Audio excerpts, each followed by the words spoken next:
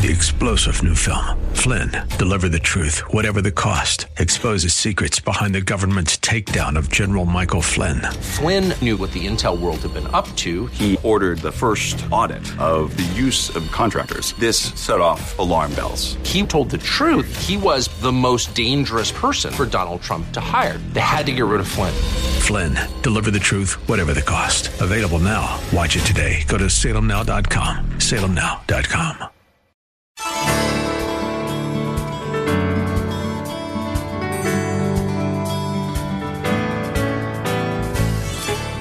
Good evening. I'm Kyle Welch, and welcome to Lift Up Jesus with Pastor Dudley. We are here every night at this time on KKLA to share the good news of Jesus Christ and to lift up his name to the entire city of Los Angeles.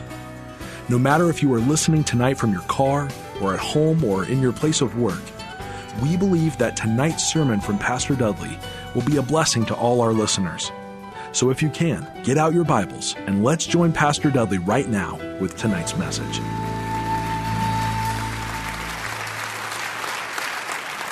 We have 3 campuses. The people watch online on Aqua Dulce and Woodland Hills here in Porter Ranch. We have people indoors. We have people outdoors. We have people watching on the internet, listening on the radio, television. Several people, they write me from all over the world. A lady named Pauline wrote me this week from Huntington Beach, and she told me she's 80, she's in her 80s, like 85. But when she was a young girl, she went to my grandfather's church back in Tulsa, Oklahoma, and she's been watching every week online. I want to welcome Pauline to our service today. And then there's a lady named Mary, who is the caregiver for my in-laws, Ronnie and Darlene Epps, back in Kansas City. And they have been having some tough times physically, and they have a caregiver. And just because they're my in-laws, they got her watching every weekend. So Mary's watching from Kansas City. I want to welcome Mary. And one more, I got a buddy named Tim. His name is Tim Venturi, and he's the son of the great famous golfer Ken Venturi. And Tim Venturi lives in Indian Wells, California. He watches every weekend, and without fail, he'll always write me a note just telling me how much he enjoyed the sermon. So I want to welcome Tim Venturi and all the people all around the world. Let's thank all the people who are with us. I want you to take your Bibles and turn to Nehemiah chapter 6. Nehemiah chapter 6. We've been studying through the book of Nehemiah. Nehemiah is an incredible study. Today, chapter 6 is a passage that is the culmination of everything we have studied thus far. I do want to catch those of you that are new up to speed, and if you've been with us every week, you'll know this material. But Nehemiah, who this book is about, he lived in an area. He was what's called an exiled Jew. He was not born in the land of Israel. What had happened 130 years before this story took place, King Nebuchadnezzar and the Babylonians, which is a world power, came to Jerusalem. They destroyed the city. They destroyed the temple, and they destroyed all the walls around the city of Jerusalem. And then they carried the Jews who lived there about 1,000 miles across the hot desert sands to the land of Babylon, where the Jews were held in captivity. And several things happened, but Persia, which was another world power, eventually conquers Babylon. And the Persians were freer in their cooperation with the Jews who lived in that area. Nehemiah, of course, was born during that period in captivity. He raised up to where he was a cupbearer for the king, King Artaxerxes of Persia. And Nehemiah, this is all back in chapter 1, he gets word that the walls in Jerusalem are still lying in ruin. It's been 130 years and the walls are still destroyed. And Nehemiah gets word about this, and he seeks God's blessing, and he seeks the king's favor to return to Jerusalem to rebuild those walls. And after garnering favor and passports, Nehemiah chapter 2, Nehemiah returns to Jerusalem. And the very first thing that he does is he inspects the walls and sees the work that needs to be done. Nehemiah chapter 3, he organizes all the people and they begin to rebuild those walls. Nehemiah chapter 4, the resistance and attacks come from those who do not want the walls rebuilt. But Nehemiah has to reorganize the people again to keep the project moving forward. And so that leads us here to chapter 6. We're going to see three major parts to this captivating biblical story of Nehemiah rebuilding these ancient walls of Jerusalem. Number one, write this down if you're taking notes, and I hope you are. First thing that we see is this opposition, what I call opposition galore. We have seen over and over again throughout this story, at every turn there is this opposition. We know that Nehemiah, according to Nehemiah 2 verse 18, we know that he's doing a good work. We know this is a good thing to do. We also know that these troublemakers keep attempting to derail him at every turn. And we see these troublemakers in chapter 2. We saw them in chapter 4. And here we are in chapter 6. These three troublemakers, you should know their names by now: Sanballat, Tobiah, and Geshem. Sanballat, Tobiah, and Geshem keep raising their ugly attempts to thwart the work of God. They ridiculed Nehemiah. They mocked the Jews. They threatened the workers physically. They tried almost everything they could to derail the work of God. I want you to turn to Nehemiah chapter 6. I want to show you a few verses where we're introduced to these three unsavory characters. Verse 1, Sanballat. Everybody say Sanballat. Look at chapter 6, verse 1. When word came to Sanballat, Tobiah, and Geshem, the Arab, and the rest of our enemies, that I had rebuilt the wall, not a gap was left in it, though up to that time I had not yet set the doors in the gate. So they're almost finished. Verse 2. Sanballat and Geshem sent me this message.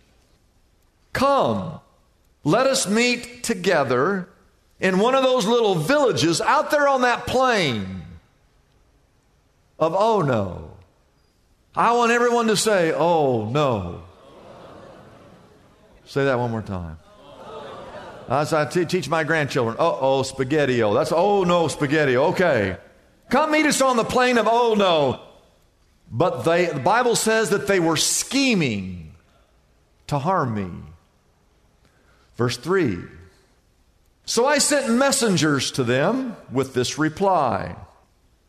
I am carrying on a great work, a great project.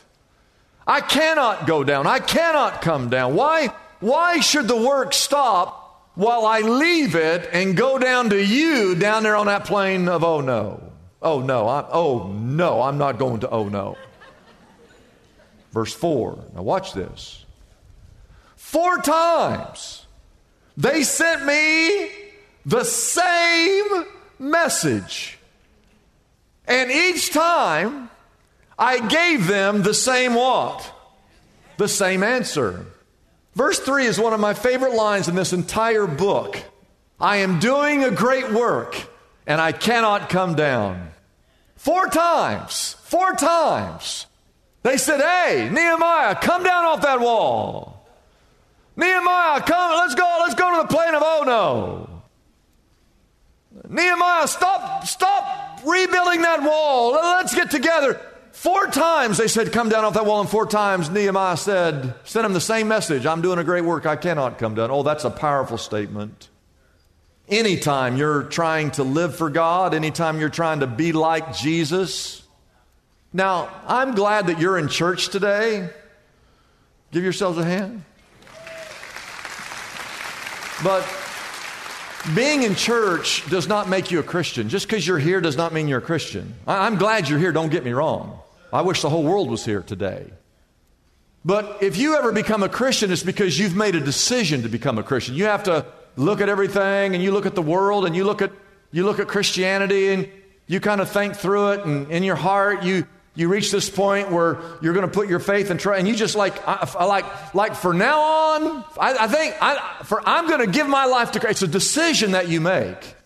And anytime you make a decision for God, for God's work, for God's kingdom, to work, to serve, to volunteer, it could even be the job that you have. You feel like that job was a God-given calling upon your life. Anytime you choose to do the work of God, there will always be the Sanballats and the Tobias and the Geshems, the people that will come alongside and mock you and ridicule you and threaten you and will attempt to derail you. That will always happen when you make that type of decision. This church right here, I believe, would be the largest church in the United States of America if the enemy had not derailed and discouraged so many of you and caused so many people to quit over the years. We know that Satan will do anything to thwart the work of God. We know that. And he'll use discouragement, he'll use division, he'll use diversion, he'll use distractions, anything in his arsenal to thwart the work of God. David Hawking tells the story that he was invited to preach at a particular church to do a series of evangelistic meetings. And one night, he stood up to preach, and he looked out over the audience, and he could tell that something was wrong. He could sense the bitterness and the division. He said nobody was singing, and nobody was responding. And even as he was preaching, he felt that no one was listening. And so right in the middle of his sermon, he just stopped, and he closed his Bible. And he said, I have to ask what's wrong. Something's wrong here. I can feel it. The pastor sitting down on the front row about had a heart attack. And the pastor literally got up from his chair and came up and started talking to David Hawking on the platform. And he said, we've been having some problems in our church. And David Hawking said, well, what kind of problems are you having? And the pastor said, well, you're not going to believe this, but we're remodeling the church basement. And our church has become divided over what color we're going to paint the walls.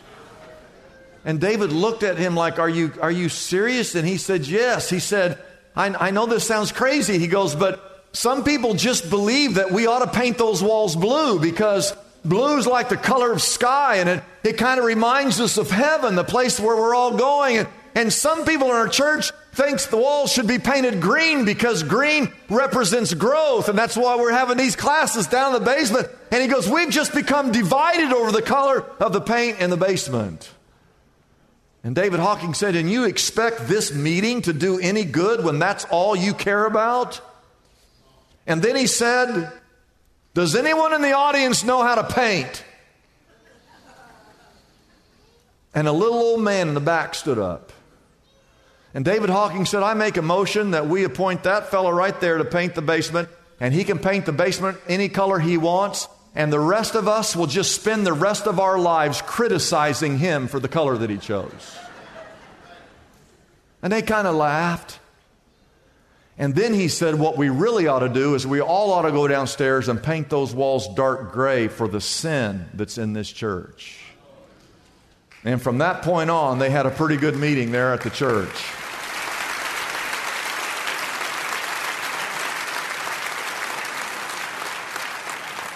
You know, when I was a young man, just starting out in ministry,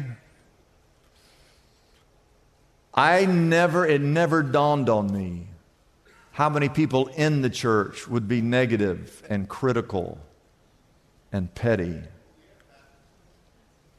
I literally spend every day, every waking moment of my life, whether I'm working, playing, dreaming, whatever I'm doing, I have one thought in my head: what can we as a church do to glorify Jesus Christ and make a difference in the city in which we live? That's the only thought I have. And all these years later, after battling so many people every week on certain issues, I now know that in every church, not just this church, they're in every church, are the naysayers and the criticizers and the troublemakers and the dividers and the distractors. People who sit around, there are people who sit around all week long and they never lift one finger in the kingdom of God, and yet they want to show up from time to time and just cause trouble at every opportunity. Nehemiah was doing a good work. And 4 times his enemies said, "Come down off of that wall." And Nehemiah every time said, "I can't come down off this wall. I'm doing a great work for God." What Nehemiah should have said, instead of you sitting out there and trying to get me off of this wall, why don't the 3 of you come up and join me on this wall and let's finish this project to the glory of God? Now that's what he should have said. Which leads me to my second point. Now stay with me, because what I'm getting ready to talk about next is another level. This is a whole nother level of opposition that we see next. And I want you to write this down. I call this the fear-mongering from Geshem. Fear-mongering from Geshem. Everybody say Geshem. Don't ever name your kid Geshem. Let's look at Nehemiah 6. Now, Nehemiah's up on the wall. He's working. Verse 4 says that 4 times, how many times? 4 times they kept telling him, "Come down off that wall. Let's go meet on the plain of Ono. We got some things we want to talk about." He knew that they were just scheming to harm him. He says, "I cannot come down." Tells them the same 4 times. Four times. He says, "I can't come down. I can't come down. I can't come down." Well, these guys are relentless. Look at verse 5. Then the fifth time, Sanballat sent his aide to me with the same message. Now this time in his hand was a what? It was an unsealed letter. What's the significance of an unsealed letter? Well, usually if a letter came and it had authority, it would have an emblem. It would be sealed, so you know that no one had tampered with it. But the text says that this letter was unsealed. So they bring this letter, it's unsealed, which means that anybody could write anything on it, right? But here's what the letter says. Now pay attention how this goes. It is reported among the nations, and Geshem says it's true. I mean, if Geshem says it, it has to be true. You see where we're going here? That you and the Jews are plotting to revolt, and therefore you are building the wall. Moreover, according to these reports, which Geshem says are true, you are about to become their king, and you have even appointed prophets to make this proclamation about you in Jerusalem. There is a king in Judah. Now this report will get back to the king, so come, let us confer together. Nehemiah said this in reply. He said, "Up your nose with a rubber hose." That's what he said. Just it's fun to just turn to your neighbor and say, "Up your nose with a rubber hose." I mean, it's getting deep in here. What does he say? Nothing like what you're saying is happening. You're just making this stuff up. And pay very careful attention to verse 9, how it starts. They were trying to what? Frighten me. That's fear-mongering. Have you ever, I know you think you know what fear-mongering is. Have you ever looked up fear-mongering in the dictionary to see exactly what it is? I did. Can I show it to you? Here's what it says. Definition of fear-mongering. Deliberately spreading fearful, frightening, and exaggerated rumors of an impending danger to purposely arouse fear in order to manipulate the public.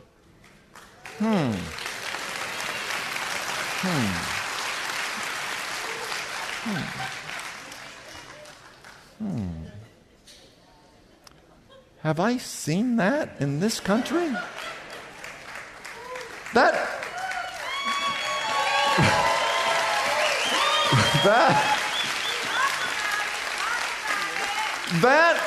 sounds like normal operating procedures for every mainstream outlet in the United States of America. It's fear-mongering.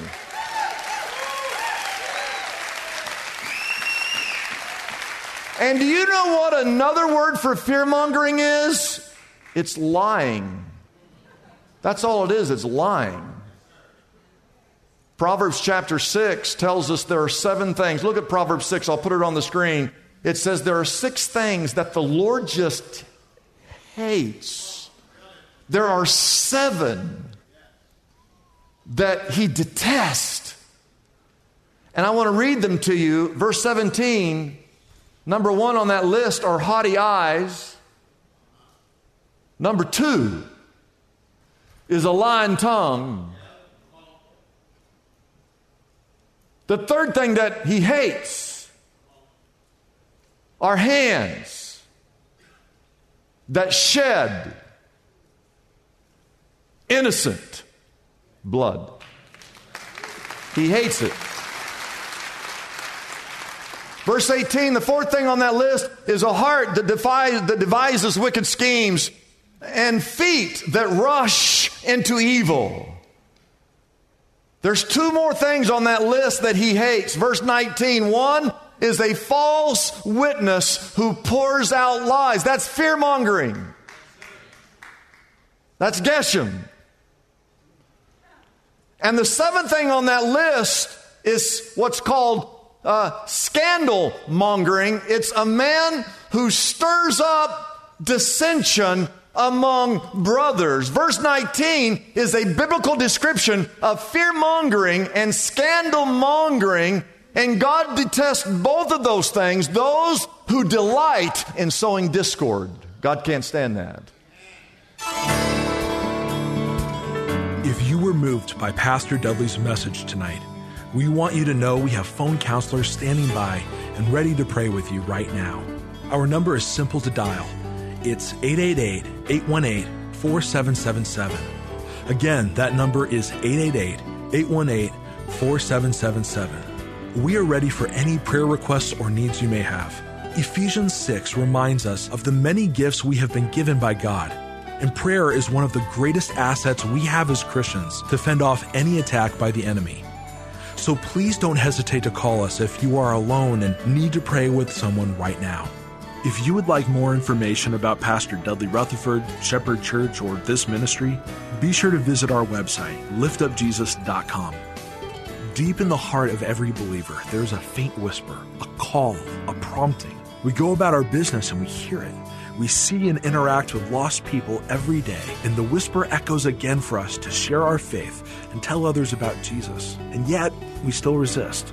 In his latest book, Compelled, Pastor Dudley Rutherford shares his earnest desire for each and every believer to be equipped with the good news of salvation. He encourages you with inspiring stories of men and women, young and old, who have accepted the irresistible call to share Jesus with everyone they meet. And he provides practical methods to overcome your fears and effectively articulate the message of salvation. Thousands of readers have already taken advantage of this incredible book, and now it's here for you. Compelled, the irresistible call to share your faith, can be yours right now for a gift of $15 or more to the Lift Up Jesus ministry. It's as easy as calling our toll-free number, 888-818-4777. That number again is 888-818-4777.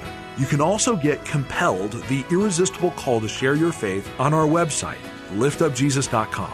Our address again is liftupjesus.com.